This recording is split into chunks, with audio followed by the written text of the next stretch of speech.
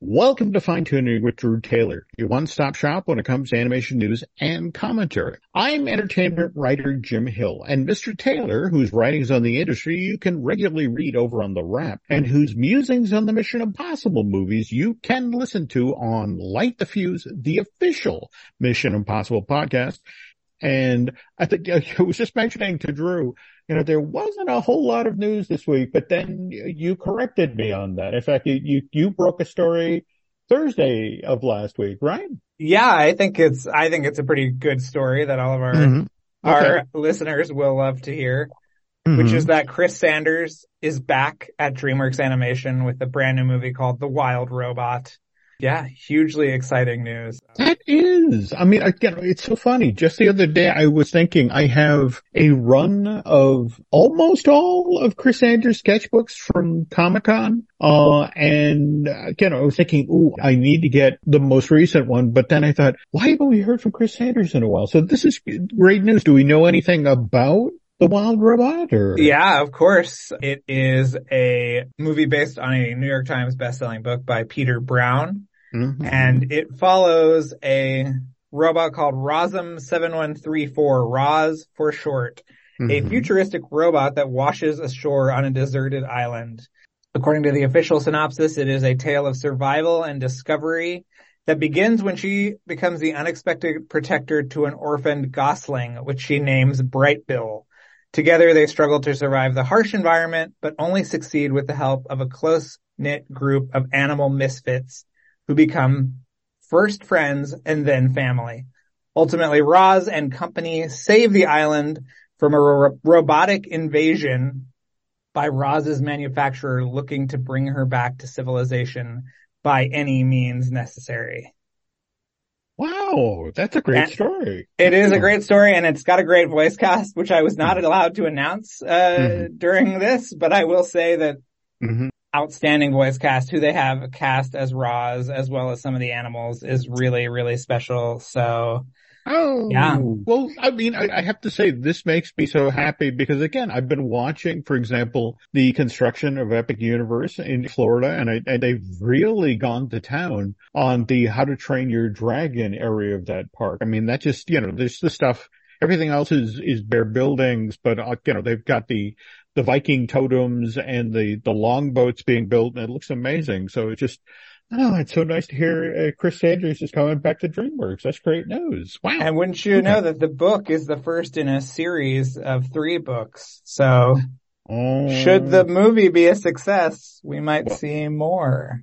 There we go. All right. Yes. And speaking of seeing, well, I don't know if we're going to see more of this. I mean, did you catch the thing earlier this morning? And when I say early, I mean early, because it was 9:30 a.m. my time, so it would have been 6:30 your time. But the Toy Story Funday Football thing, I don't even know how to describe what the Walt Disney Company and ESPN did this time around. It was basically an animated version of a real football game that was held at Wembley Stadium in London between the Atlanta Falcons and the Jacksonville Jaguars. Only the version that they broadcast on live on Disney Plus was animated and set in Andy's bedroom. Like, yes, that Andy from the Toy Story films. Did you get to see any of that today? Or I saw TJ posting some bits of it on Pixar Post's social media channels, because I was not up at 6:30 today. But yeah, it looked kind of cool, but also kind of nightmarish. You hit the Venn diagram in one, Drew. and we'll talk at length about this in the second half of today's show. But before we get to that, Drew's going to talk about at his time at Fantastic Fest, this past weekend. And we're going to do that as part of the news portion of this week's Fine Tuning. And speaking of which, news portion of today's show is brought to you by Fine Tuning's new sponsor, which is Touring Plan's own travel agency. So if you're thinking about heading down to Walt Disney World in the not so distant future, these obviously knowledgeable folks can help you plan your dream vacation. They'll even toss in a free subscription to the touring plans. So again, if you're planning to go to Central Florida sometime soon, please check them out at touringplans.com. /travel. Fantastic Fest. You grew up in Austin, right? Yes, I did. I was born in Austin many, many moons ago. And yeah, it's always really fun to go back. Fantastic Fest, I think, is one of the best film festivals in the world, and also one of the kind of most unsung. It's always a pleasure to get to go back every year. Yeah, this year was no different. Had an absolute ball, saw some great movies, and now I'm back, Jim, fighting the good fight. Well, yeah. Now, toward that end, I mean, again, this is a genre-based festival. They do horror, science fiction, fantasy, action, Asian, and it's the Fantastic Fest that existed since March of 2005, and everything got disrupted during the pandemic. How many of the Fantastic Fest have you done previously? This is oh boy. Maybe my third or fourth. I went before the pandemic, obviously, and then last year I was a juror for the emerging talent, which was really, really fun. I loved that. And, they have a strong history with animation. I think Frankenweenie premiered there. It did. It's a lot of fun. Obviously the big one this year was the new Toxic Avenger. Yes, Jim, they remade the Toxic Avenger with a slightly more budget and movie stars. So, yeah. Half the charm of Toxie is he barely, those films are made for pocket change, but that's their charm. Yes. Now, again, this was at the Alamo Drafthouse, the South Lamar. Yes, the South Lamar location. Have you ever been to South by Southwest? It's one of the theaters they used. Oh, okay. What was interesting was that this year they had remodeled the theaters. They had taken out the benches and that kind of step down and put in new seats that recline, which is amazing. But they lost 150 seats from the overall theater. So last minute they built a theater with about 40 seats in the lobby. When you used to be able to wait for your movie in air conditioning, that was no more, Jim. Instead, you were standing out in the over 100-degree heat, waiting for your movie to get called. It was not great. I fully expect things to be more on their feet next year. As far as I know, this thing was completed last week. So there was a lot of, there's a little bit of a learning curve, but I still had a great time. And, I'm fully expecting next year to be a little bit more streamlined. Okay. But again, if you think back to the original Alamo Drafthouse, or the one that opened in 97 on Colorado Street, wasn't that the one where you sat on hay bales? I remember that theater, and I remember kind of, really? at the time you had to kind of cajole yourself to get in. And what's interesting too, I think in 99, I was at South by Southwest, and they did a trauma retrospective as part of South by Southwest, and all the movies were in that original Drafthouse, which, as Jim is alluding to, was a dive. But absolutely the most charming, wonderful place to see a movie. That would have been a great place to especially see a series of trauma films. So yes, absolutely. Yes. But again, that all I've heard from friends who, and again, I never got to the original Drafthouse, but they always, it was one of these things where it's like charm meets fire trap. Absolutely. I mean, right off of 6th Street, I'm sure the building was constantly in threat of a drunk driver just plowing into it.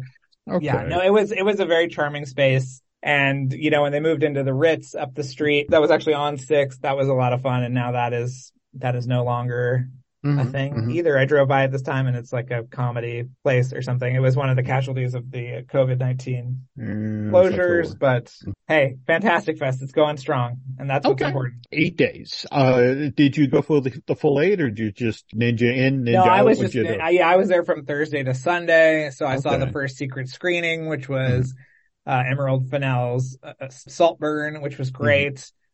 Got to see a few great films, and then came back. Jim, your friend Robert Kennedy Jr. was on my flight home, which okay.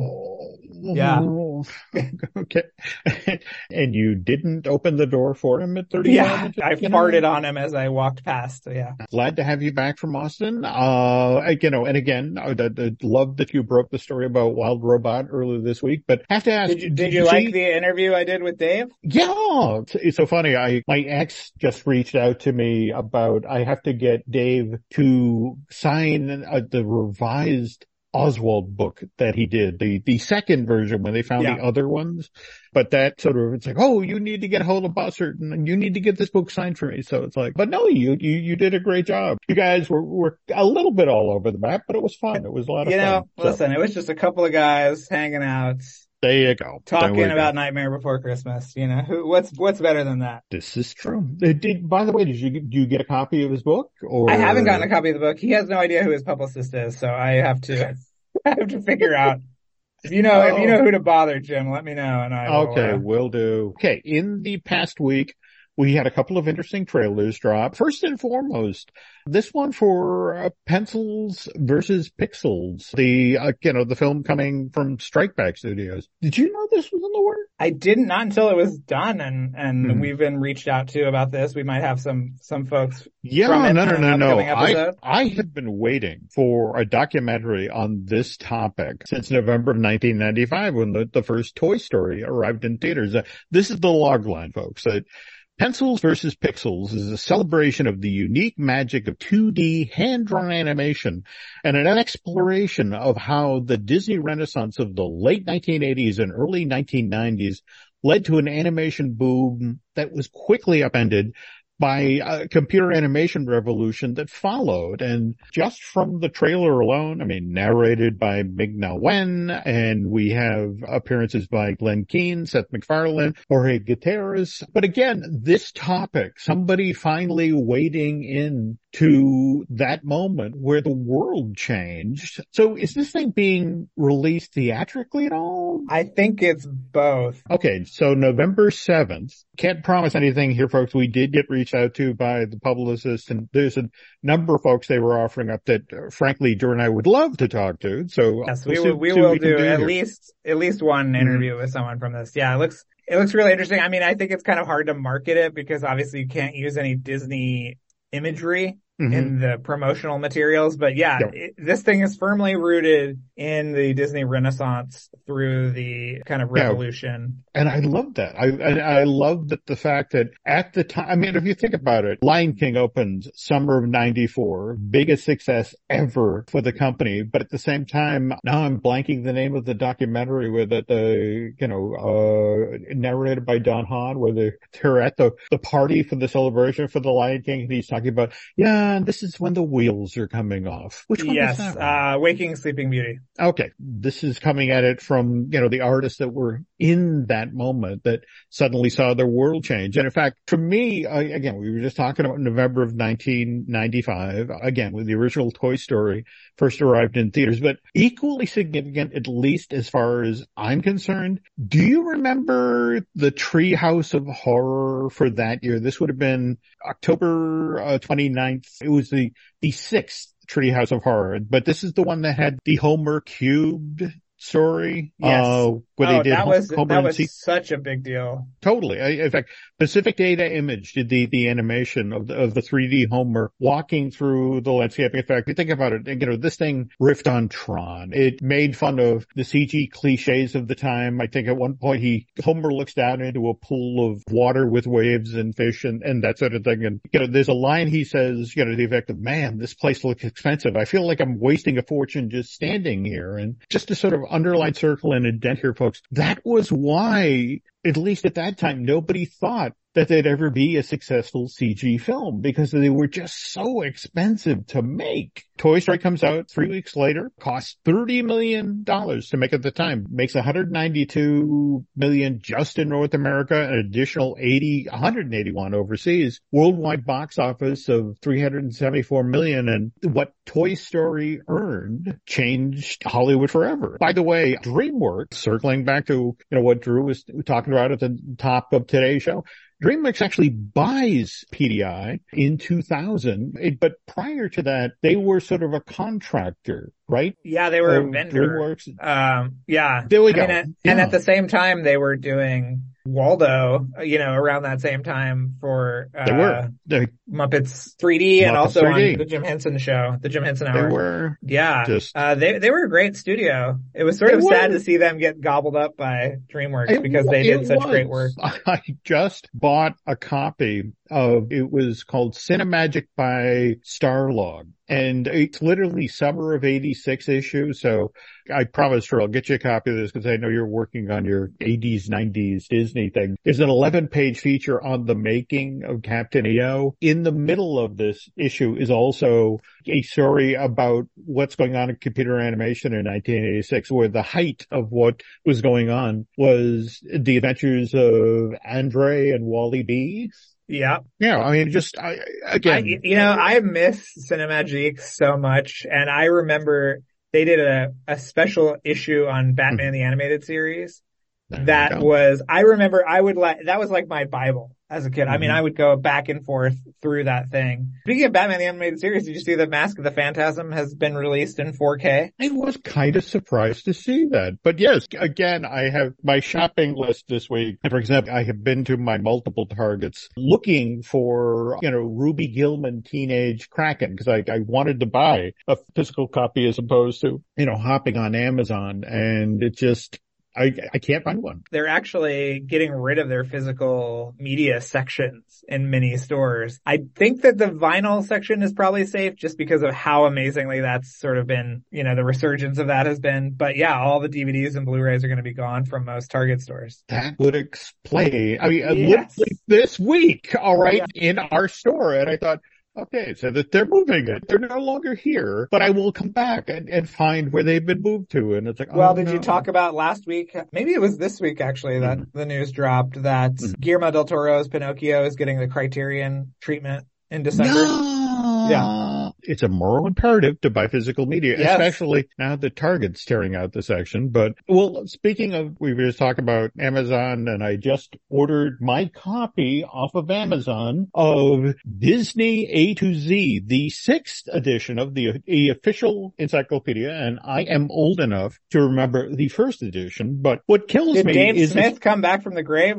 How is this, what is this? No. In fact, they explained this in the very back page that Disney legend Dave Smith, 1940 to 2019, founder of the archive, blah, blah, blah. Steve Vagnini has basically taken over for Dave and is keeping this book alive. But I have to tell you, if back in the 80s and the 90s, especially, for example, after the Sherry Bobbins episode aired on The Simpsons, to think that one day I would be able to open the official Disney encyclopedia and go to page 798 of this 1,010-page book and go to Simpsons, with the purchase of 21st Century Fox in 2019, Disney acquired the long-range animated sitcom created by Matt Groening, which first aired on Fox in 1989. And by the way, how did The Simpsons meet the Bocellis in Feliz Navidad get by you and me in December of last year? Is that one of the shorts? That's one of the shorts, December 15th, 2022. And somehow we missed that, Drew. That cover of that Disney A to Z is so bad. Holy. I know. They look, they're the Disney 100 branding. I think I would rather watch a dog drag its butt across the carpet. I mean, it's so bad, those silver silhouettes. Oh. Okay. All right. Now we're about to actually move to a certain issue, but thank you for opening the door here. Okay. Because what's lovely about doing a show with Drew Taylor is that there are things that Drew knows, and then there are things that Drew can talk about in public. Yes. Now, take for example, we're Disney 100's kind of in the review now, right? We're Well, I mean, are some that would say that Wish is maybe the culmination of the Disneyland. There we go. Once Upon a Studio. Yeah. Okay. All right. We're going to get to that in a sec. Okay. But are you now in a position where you can share? You heard about how Bob Iger felt about what was done for Disney 100? Or do we have to wait another 5 years? What I had heard was that he was not very happy. In fact, there was more kind of filigree prepared for the theme parks and whatnot. And supposedly, when he got back and he walked through and he just said, "What is this? Stop it immediately." He hated that kind of like cheap, like brushed metal look, which is just so clearly like bad plastic.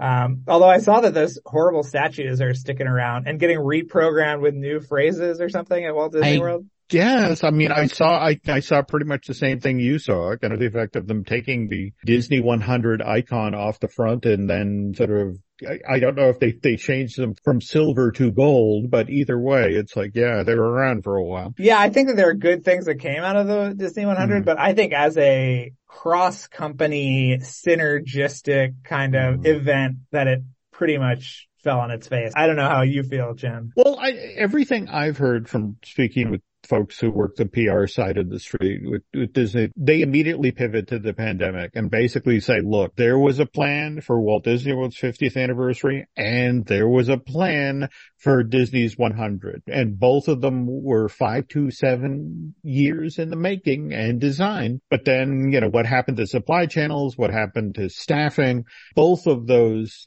deeply planned projects got derailed by the pandemic. And it just sort of like, it's sad, it's tough, but it is what it is. To circle back to what you were just saying a moment ago about, of course, Disney Wish, which is coming out in theaters November 22nd. And then, of course, what you were just talking about with Once Upon a Studio. And again, that's October 15th on ABC, right? That it drops there before theatrical. No, it's not on Wish. It's not on Wish now. No. Oh, what I don't know if that's there? news or not, but yeah, Wow. It's not. There is a plan to go wider with the short after the debut on ABC, but at home. Okay, not theatrically. this is news. Holy cow. All right. Yeah. That's good. I was actually looking forward to seeing this thing in a theater. I agree. And I think it's a perfect companion to Wish, actually. I mean, she's the character, I forget what her name is, but she's in the short. Oh, okay. Yeah, I don't know if that's, God, I'm just saying a lot of things I shouldn't be saying, but yeah, she's in the short. Okay. So yeah, I mean, it seemed like a good fit to me. I don't know, maybe, I don't know what the thinking is. There is a full, talk about cross-company platforms. From what I understand from animation, they are super happy with how the studio is treating the short and the support that is going on behind it. So I would just say it's coming, and everyone that listens to this podcast, whether or not they have linear television or streaming or whatever, will see this short this month at some point. So just take heart. Yeah. All right. Well, now to pivot to Disney Wish. And again, we got our teaser trailer. We now have our first official trailer. It's that line, Drew. In the middle of the trailer is a line to the effect of, comes a story, a century in the making. And again, like I said, there were things Drew knows, and then there are things that Drew can talk about. And you're still on embargo on a lot of stuff in regard to I am, right? But yeah, I can talk broadly about it. Okay. I mean, I think that what that means, and people have written about this already, that there's kind of like Easter eggs and things. And there's even a group of characters that are kind of like surrogates for the Seven Dwarfs, which I think they released a photo of her kind of friends. Yeah. So you're going to see a lot of that. It's not going to be like, I mean, there will be Easter eggs and hidden shout outs and things like that, but that's the kind of like reinterpretation of Disney mythology that you'll see in Wish. But I thought that new trailer was great. No, I thought they did a great job. But more to the point, Disney evidently is really, really happy with what happened when it dropped online Wednesday this past week. It surpassed the viewing that Frozen 2's trailer got. What is it? 66.5 million views across all social platforms, including 29 million views on TikTok. And wow, take that, strange world. The movies that have been released since Frozen. Yeah. It's like, come on, guys. Right. I love that they sent that to The Hollywood Reporter too, like it was this big scoop. It's like, Disney trailer does well, says Disney. I know. But at the same time, face it, as somebody we're covering animation, and just, for example, the day we're recording the show, Paw Patrol, the mighty movie, is #1 at the box office, which is kind of a big deal. I mean, this is the third animated film in all of 2023 to open at #1. And before that was Spider-Man Across the Spider-Verse, and then, of course, the Super Mario Brothers movie. Good news for people who work in animation, right? Especially with the end of... I mean, they've already announced the third movie that'll be out in 2026. Families love it. I've never seen a second of Paw Patrol, but you know what? Even with Nova, you don't, just. She's more of a bluey girl, Oh, well, Jim. there So we go. yeah. An Australian wren shark. I get it. My Yes. mistake. Yeah. Okay. All right, folks. That's going to do it for the news portion of this week. We're going to take a quick break here. When we get back, we're going to take a look at that Toy Story Funday Football thing that happened earlier today. Don't threaten me with a good time, Jim. But first, this. And we're back. We were just talking about the Disney A to Z, the 6th edition from Disney Editions. But again, that's kind of the massaged, carefully edited Disney history. If on the other hand, you want the real unvarnished warts and all history, this book actually got by me early this year. It was published in March of this year from Lancers Press. But this is the latest Floyd Norman. How the Grouch Stole Disney. Welcome to the Tragic Kingdom. Does he still work for Disney? How is he putting this out? So no, this is the beauty part. Floyd is now 88 and basically retired. And so I think what you'll especially enjoy about this book, Drew, is these are all of the mean Michael Eisner cartoons that he held back. I mean, you've seen some of these before, but on the other hand, for example, Floyd has a section in here, there's 5 or 6 different cartoons about Disney dealing with the fact that they made, Tarzan in 1998 and conveniently forgot to put any African American people in a film set in Africa. And of course, only Floyd can sort of weigh in on that issue, or for that matter, I mean, he puts you right in the middle of the battle, with Disney and Pixar. And what's especially interesting about this book, it's Eisner choosing his successor. And there's some there's a great gag in this book where it's suddenly Young Frankenstein, where Eisner is turning to Bob Iger and said, "So Igor, get over here." It's like, no, it's not Igor. It's Igor. Well, they told it was Igor. Well, they were wrong then, weren't they? Floyd is a legitimate Disney legend for a reason. But what's also great about Floyd is Floyd tells the truth. So if you want to get a truthful, funny take on what Disney was like the 80s and the 90s and to a little bit of the 2000s, pick up a copy of How the Grouch Stole Disney. Jim, while we're talking about books, I got a book to recommend as well to everybody, which is called Opposable Thumbs, How Siskel and Ebert Changed Movies Forever. It is out at the end of the month by J.T. Putnam Sons. It is excellent, and it has some great Disney history, actually, in terms of when they went over to Buena Vista Television. That is when it really became Siskel and Ebert in, I think, 86. And including a very fun anecdote about Katzenberg actually calling their office and saying, "Can they be nicer to our movies?" Which they had promptly ignored. But it is actually a wonderful book. It's so interesting you bring up Siskel and Ebert, because I was just listening to the most recent You Must Remember This, and it's actually about Crash, the Cronenberg film, and the host actually talks about this was one of the most brutal fights that Siskel and Ebert had ever had on air. The whole notion of they really went at each other about that movie. That's cool. When again is it's out on October 24th. It is written by my buddy Matt Singer, who does an absolutely wonderful job of talking to so many people, digging into the archives.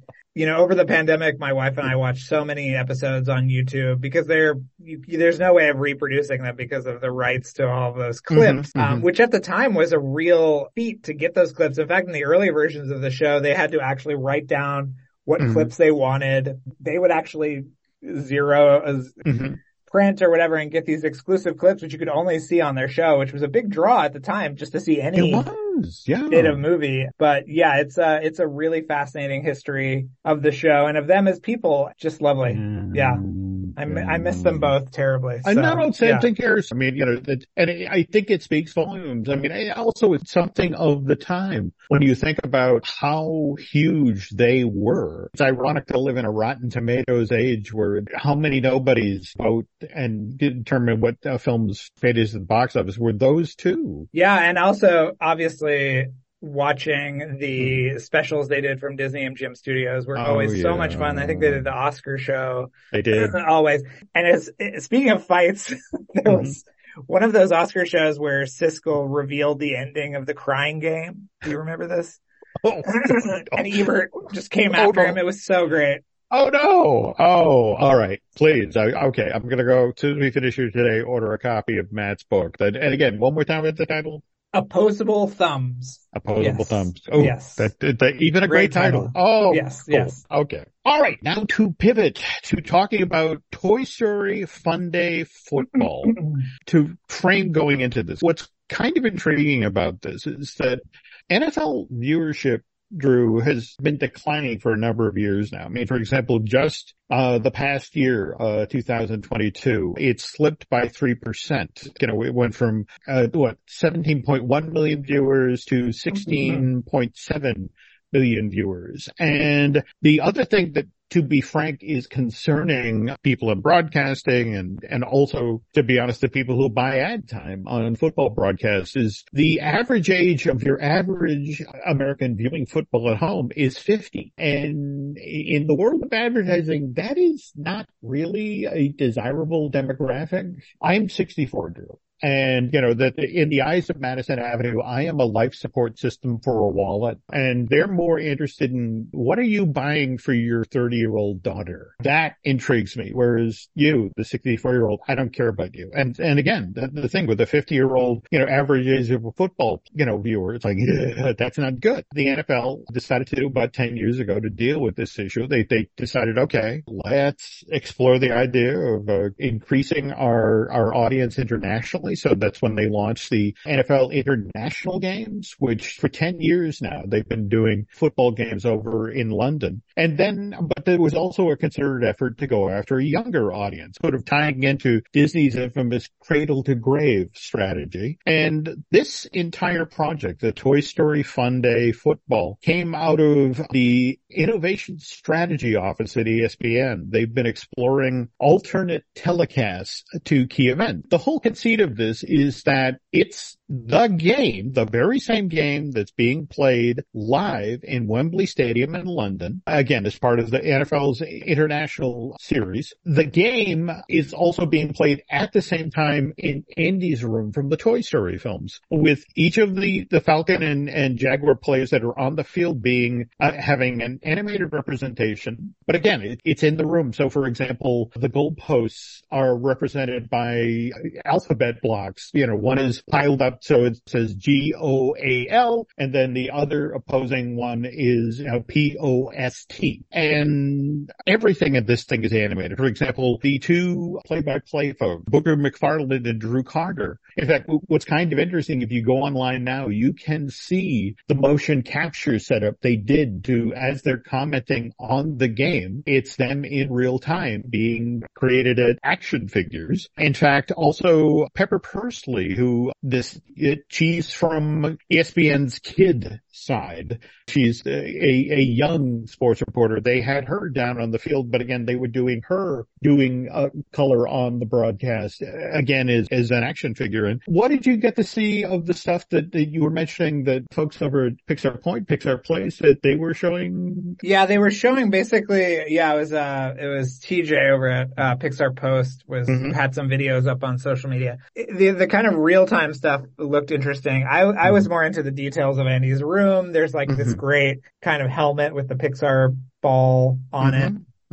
But I wanted to say, Jim, that, this is not a new concept, that since 2021, there have been NFL games that have been simulcast on Nickelodeon that incorporate SpongeBob material as well as Nickelodeon IP, Loud House stuff. And that this year, actually, this upcoming year, that CBS Sports and Nickelodeon are teaming for the first ever Super Bowl simulcast on Nickelodeon, which again will have exclusive SpongeBob content. They're calling it, I think, the Slime Bowl, or something. This is not a unique to Disney idea. I think Disney probably did it better than anybody because this animation is very, very cool. But Mm-hmm. that, that what you're talking about, this kind of like cradle to the grave idea with the NFL is something that they're really embracing. I'm sure that the NFL won't be able to charge as much for these games if there aren't the kind of viewers that they need. But again, the problem is that it's a live football game. So,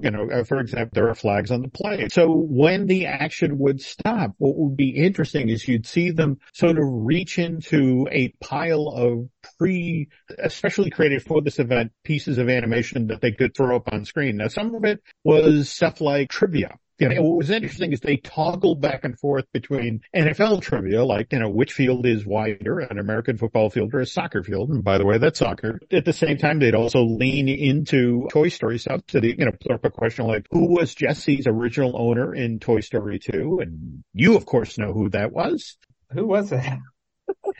Emily. Emily, who lives beside the side of the road with good Emily. will. The Emily erasure will not stand on this episode. There we go. But at the same time, they also try to sort of bring the players in a way that would appeal to kids. Like, for example, Evan Engram from the Jacksonville Jaguars, when it came time to share a stat from him, it was like, well, his favorite toy growing up, were Spider-Man action figures. But again, this is a tough Venn diagram to work Toy Story fans and football fans. And let's not forget about, you also have folks in the UK who were watching this who just don't care for, American football.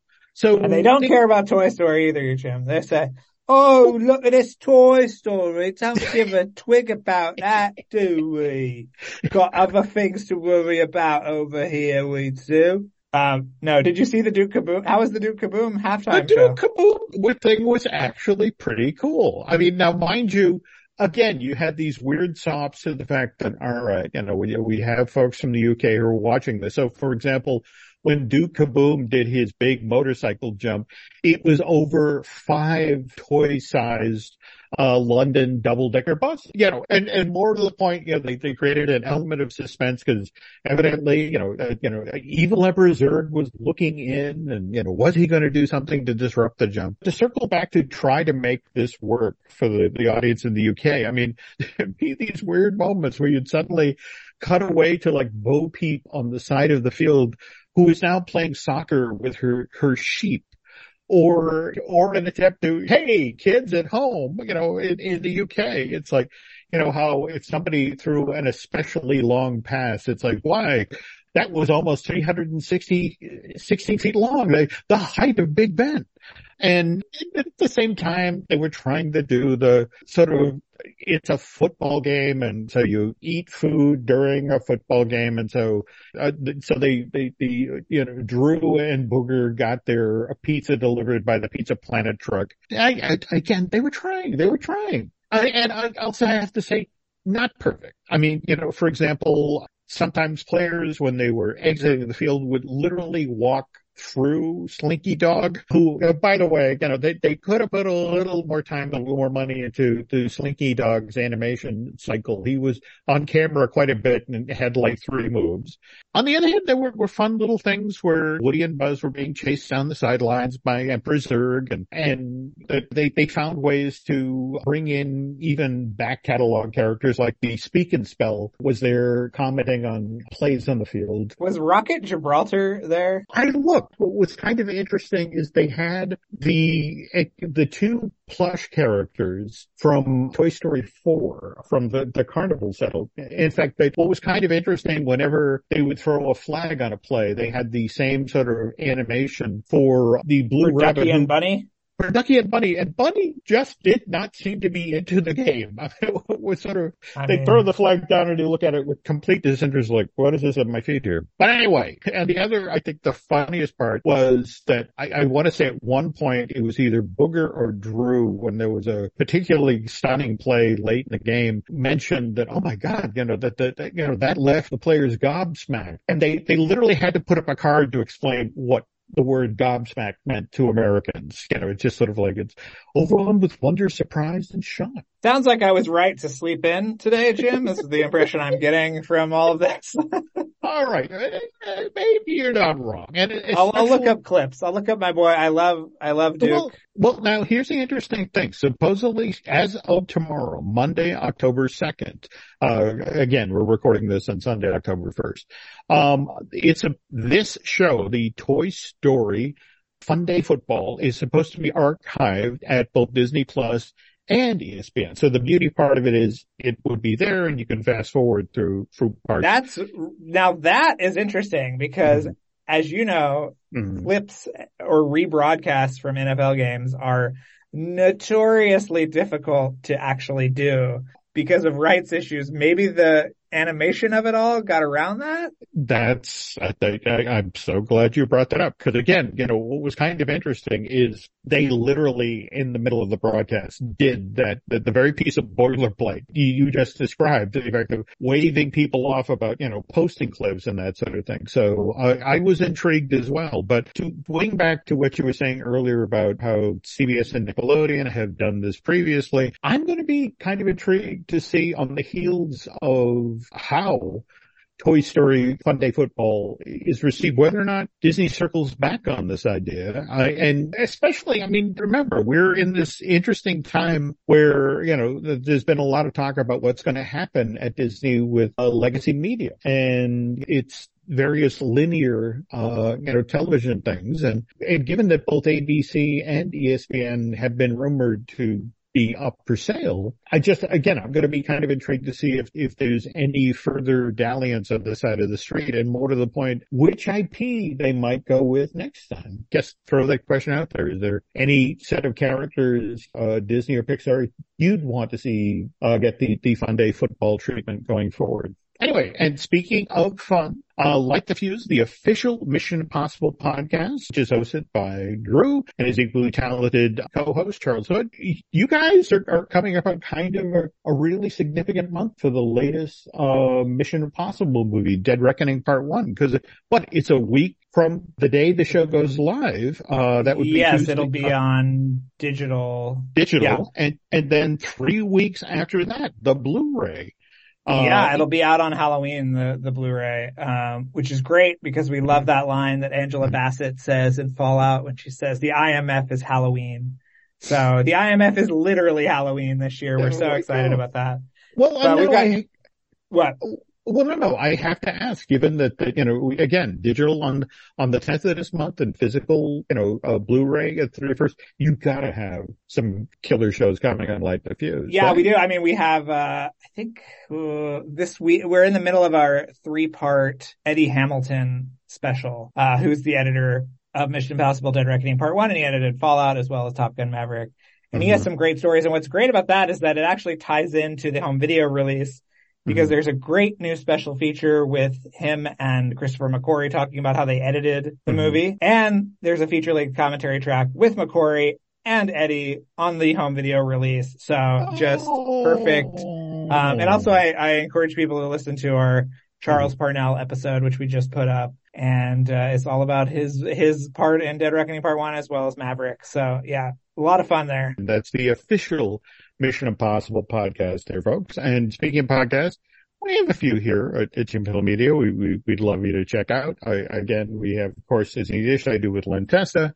We have Marvelous Disney, which I do with Aaron Adams, who, by the way, has his own fun outside podcast, 32nd Street. We also have... You ready for Loki, Jim? That is dropping this week. This week. I may or may not have seen the first 4 episodes, and I may or may not have had the time of my life watching them. They are so good. They are so fun. Mm-hmm. I'm sure I'm breaking a barrier or something. Okay, no, but that's cool. That's cool. Yeah. Okay, good news. And also, well, again, the other thing that ends this week is, we get, the season finale, hopefully not the series finale for Ahsoka, and very much looking forward. They're ending Ahsoka and starting Loki in the same week. Almost like a real TV station that would actually have more than one show every 6 months that people want to watch. I have to admit, I was kind of intrigued by that as well. It just was very unlike Disney Plus. Yeah.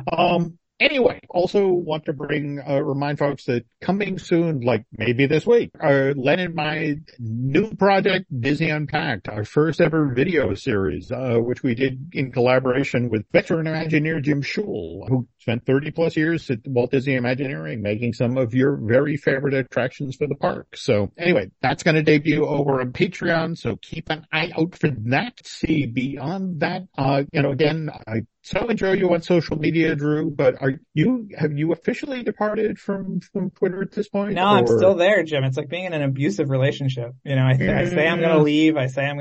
And then makes me, a cake and I have to stay even though I'm getting beat up. It's just bad, but I'm still there. Drew tailored, like a tailored shirt everywhere. Just like Mr. Taylor, I am still at Twitter and X. Also on Instagram is Jim Hill Media, and on Facebook is Jim Hill Media News. And then finally, if you folks could do Drew and I a favor, if you could head over to Apple Podcasts and not just rate and review the show you're listening to right now, fine tuning, but also if you could put in a good word for Light the Fuse, the official Mission Impossible podcast, that would be cool as well. And if you really like what you heard here today, you want to go over to Bandcamp and subscribe, that'd be cool. And I think that's gonna do it for this week. But yeah, again, just want to remind folks, as Drew mentioned early on, Matt Singer's, Opposable Thumbs. Opposable Thumbs. It is great. Pre-order it. Yeah. Okay, headed there now. Thanks for listening, folks. We'll be back soon.